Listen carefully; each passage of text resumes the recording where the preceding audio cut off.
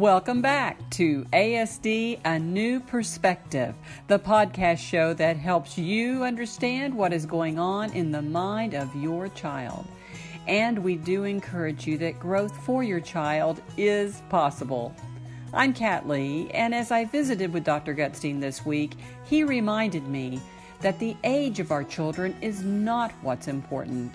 What is important and hopeful is their movement toward growth. Dr. Gutstein continues.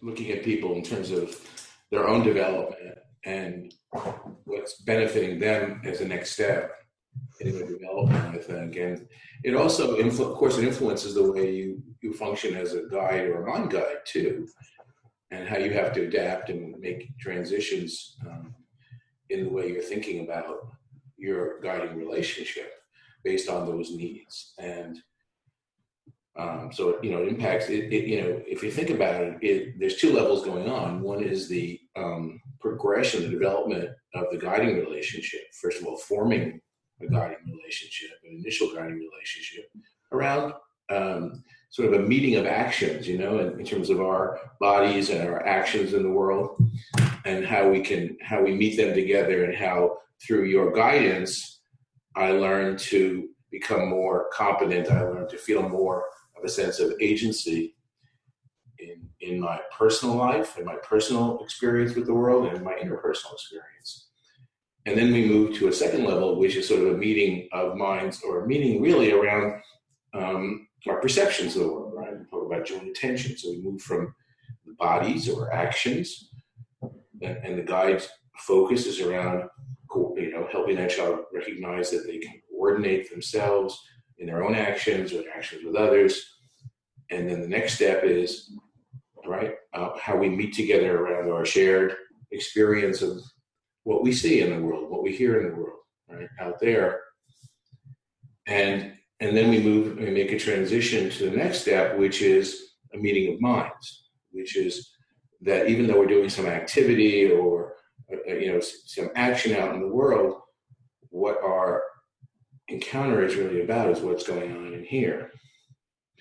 So that's one developmental transition that can't be rushed in terms of age, right? There has to be a developmental progression. Along with that, of course, is the progression in terms of the child taking more initiative and becoming someone who is themselves driven by that motivation for growth and for challenge, and who brings that into a relationship. And so that's on one level, is the development of what we call the mind guiding relationship.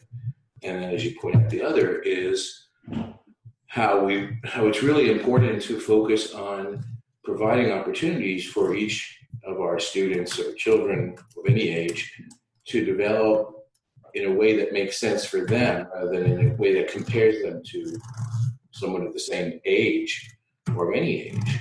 And understanding that development requires a progression, a series of many, many different steps. And it's not linear, There are a number of things that have to be going on together and develop together and then come together from different areas. And that may have to do with remembering, it has to do with being aware of your emotions and being present to your feelings. It may be with your being able to recollect. It may be working memory, the ability to hold on to something. It's your motivations, your habits. It's there's so many different areas that have to start coming together to build up each of those next developmental steps. And so just to say this person is this age, so we should be doing this, really makes absolutely no sense, does it? Because it neglects the fact that they may or may not be ready. And if we push them into that place, then they never develop the readiness to move on, to continue to develop. And I think that's the real shame, we talked about the other day.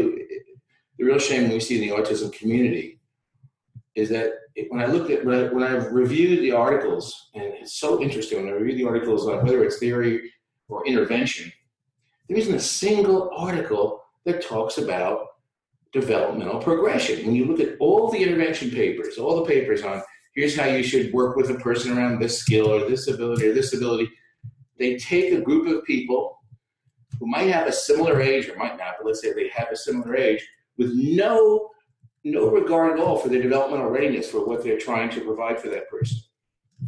No regard for whether any of the prior foundations are in place, what's really needed for that, whatever they're trying to achieve, to be situated into the real world for that person. They don't look at the motivation. They don't look at building the habits.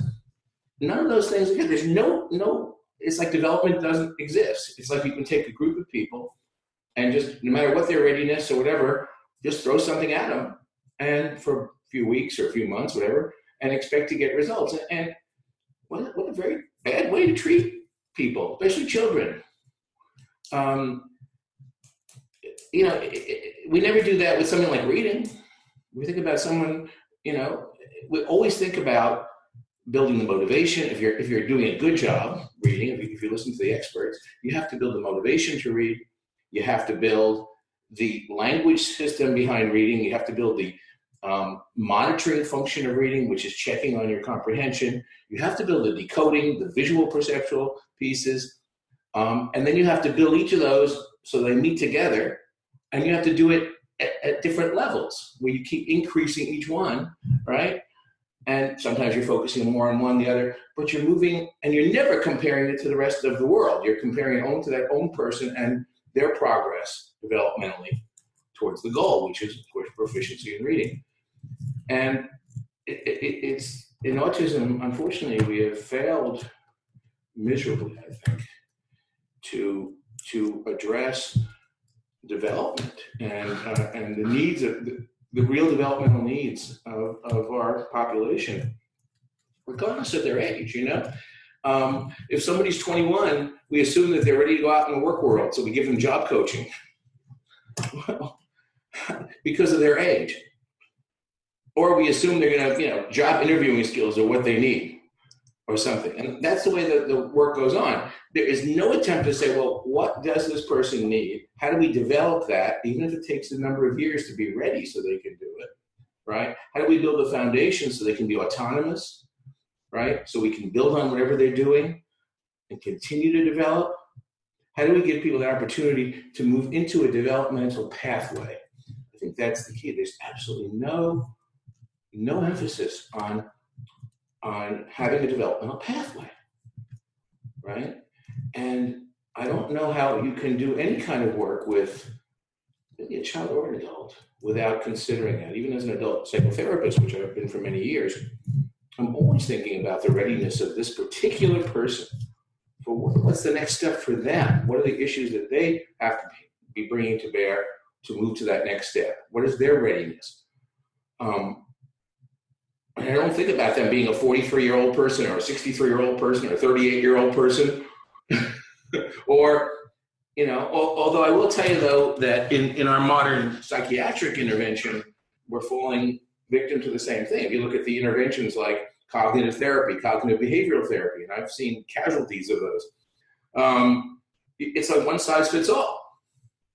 It's as if you have depression, everybody's depression is the same depression, and you have the same needs as the next person who has the same, that depression, and you have the same resources that are available to you or not, or the same limitations. It's the way, unfortunately, I think that things have gone on in the, especially in the mental health world. But I think the most blatant example of it is in the area of autism, where we're dealing with children a lot of the time. And we're just throwing in, the only interventions I see are just giving them one size fits all treatments or things to do or whatever, and assuming somehow that makes sense. I don't understand it, but it doesn't change. I keep looking at the literature day after day, because I get updates on all the autism literature that comes out, pretty much everything. And it's actually getting worse. It's not getting better. Well, and I want to go back to what you said, because I think it's such a really incredibly important part. Two things. First, your emphasis that these are children. In some case, I would consider them babies when they're 2 years old and 18 months old. And and the stress on them, if we're not very careful how we work with them. And then also that we can put them in positions where they cannot, where it's devastating for them. And then we wonder why we see these breakdowns.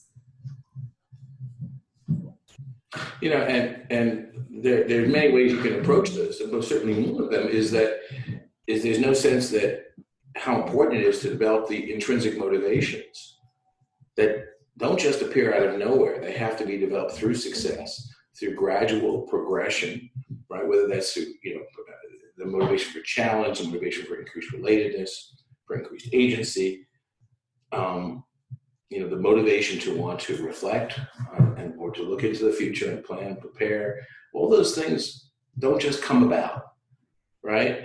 And there's a complete neglect in any of the autism community on how, on addressing that, on saying that's part of the foundations that we have to develop. Before you worry about skill, you have to worry about those intrinsic drives to maintain them, right? And of course, you have to worry about the habits that also you want to develop so that you continue to so do them. But man, again, there's such a I don't know what to say it, but it's a very one-dimensional, I guess, viewpoint. One of the reasons that parents make such good guides when they're working is that they get to do what I call bookmarking. When you have a regular relationship with someone, if you're mindful, if you start to become aware of it, then each time you rejoin them, if you stop to reflect afterwards, you can have a sense of where we left off, right? You have a sense of, okay, we got up to here, and now what would be a good next step? Or we're struggling with this. Maybe we need to take a step back. But you continually start getting that little update of a regular relationship, right? And of course, the child is getting that as well, and that sense of continuity in a relationship, that we don't just come out of nowhere. Like we see somebody an hour a week, or 2 hours a week, whatever, or they just come in and do a program with you. There is none of that sense of where are we? Where are we moving? Where have we come from? Where do we go up to? Like we put a bookmark in a book, and you go back and say, oh yeah, we're up to here. Oh yeah, now we can move on to this, or now we need to go back and reread the few pages because we had trouble here, and you get that sense of moving on. That's why I think parents, people who have a regular relationship, a daily relationship with their child, are critical in this, because they can maintain that on a number of levels. As I said, one is to be sort of aware of it. One is to provide that sense of continuity for the child as well, that we're not just jumping around, that we can make sense of where we've been, that I can remind you of where we've been. So you can walk into the next one and say, oh yeah, here's where we did. We were able to do this, and now we're just taking a little step more, right? And so it's not coming out of nowhere. Now we're ready for this. Now we're at this. So we continue to have that continuity. So on so many levels, these clinical issues are just neglected in this field. It's a non-clinical field. You look at the interventions, and it's like there's nobody who has had clinical training. It's like there's nobody who's had clinical training doing them. It's like people who just had techniques or some workbooks that they've been given, and they don't have any understanding of how you help somebody to develop, right? And to move into as I say, a developmental pathway that is a lifelong pathway of growth and development. It seems to be, it's very odd, isn't it? And I think, in RDI, that's one of the things that we need to be clear about, is that we do offer that. We believe that that's critical. And that becomes a mindset for everyone involved, parents, professionals, and by the way, for the children as well, to feel like they don't have to, they can become aware of their own momentum, their own progress, even if they're not yet caught up, or even if they're not yet at the same level, that they can look back and we can start helping them look back and see how they're growing, how they're moving and developing, and start to become aware of of evaluating themselves, of judging their own progress based on themselves and their own movement, right? Which you have to work extra hard at, because our society doesn't do that, doesn't provide that for them. And so, the danger is they never see themselves they never see that, or they lose sight of that. They only see where they are compared to somebody who they're supposed to be, in quotes, supposed to be, right? Similar to, right? I've always said, one of the things I've said for years is that this idea of develop, age matching or age comparisons is really ridiculous because when you think about somebody who's 25, who is going to know that they're only operating on a 22-year-old level or 35? But they're only operating they're 35, but they're operating on a 28-year-old level. Who is going to care? How does that make any sense? Right? It's a completely artificial distinction or way of comparison that we have cooked up because it's simpler. It means we don't have to think. It means, we don't have to use our minds as much. So we say, you're supposed to be like this because you're this age, right? Or this doesn't make any sense. And I want to say that I think for parents, your message is so hopeful because they don't have to compare their children to other children who are 6 or 20 or 30 or whatever. They are only looking at their child. I think it's really a message of hope for them. Right. And thanks for joining us for ASD, A New Perspective, the podcast show where we help you understand what is going on in the mind of your child. And we encourage you that growth for your child is possible. I'm Kat Lee. See you next time.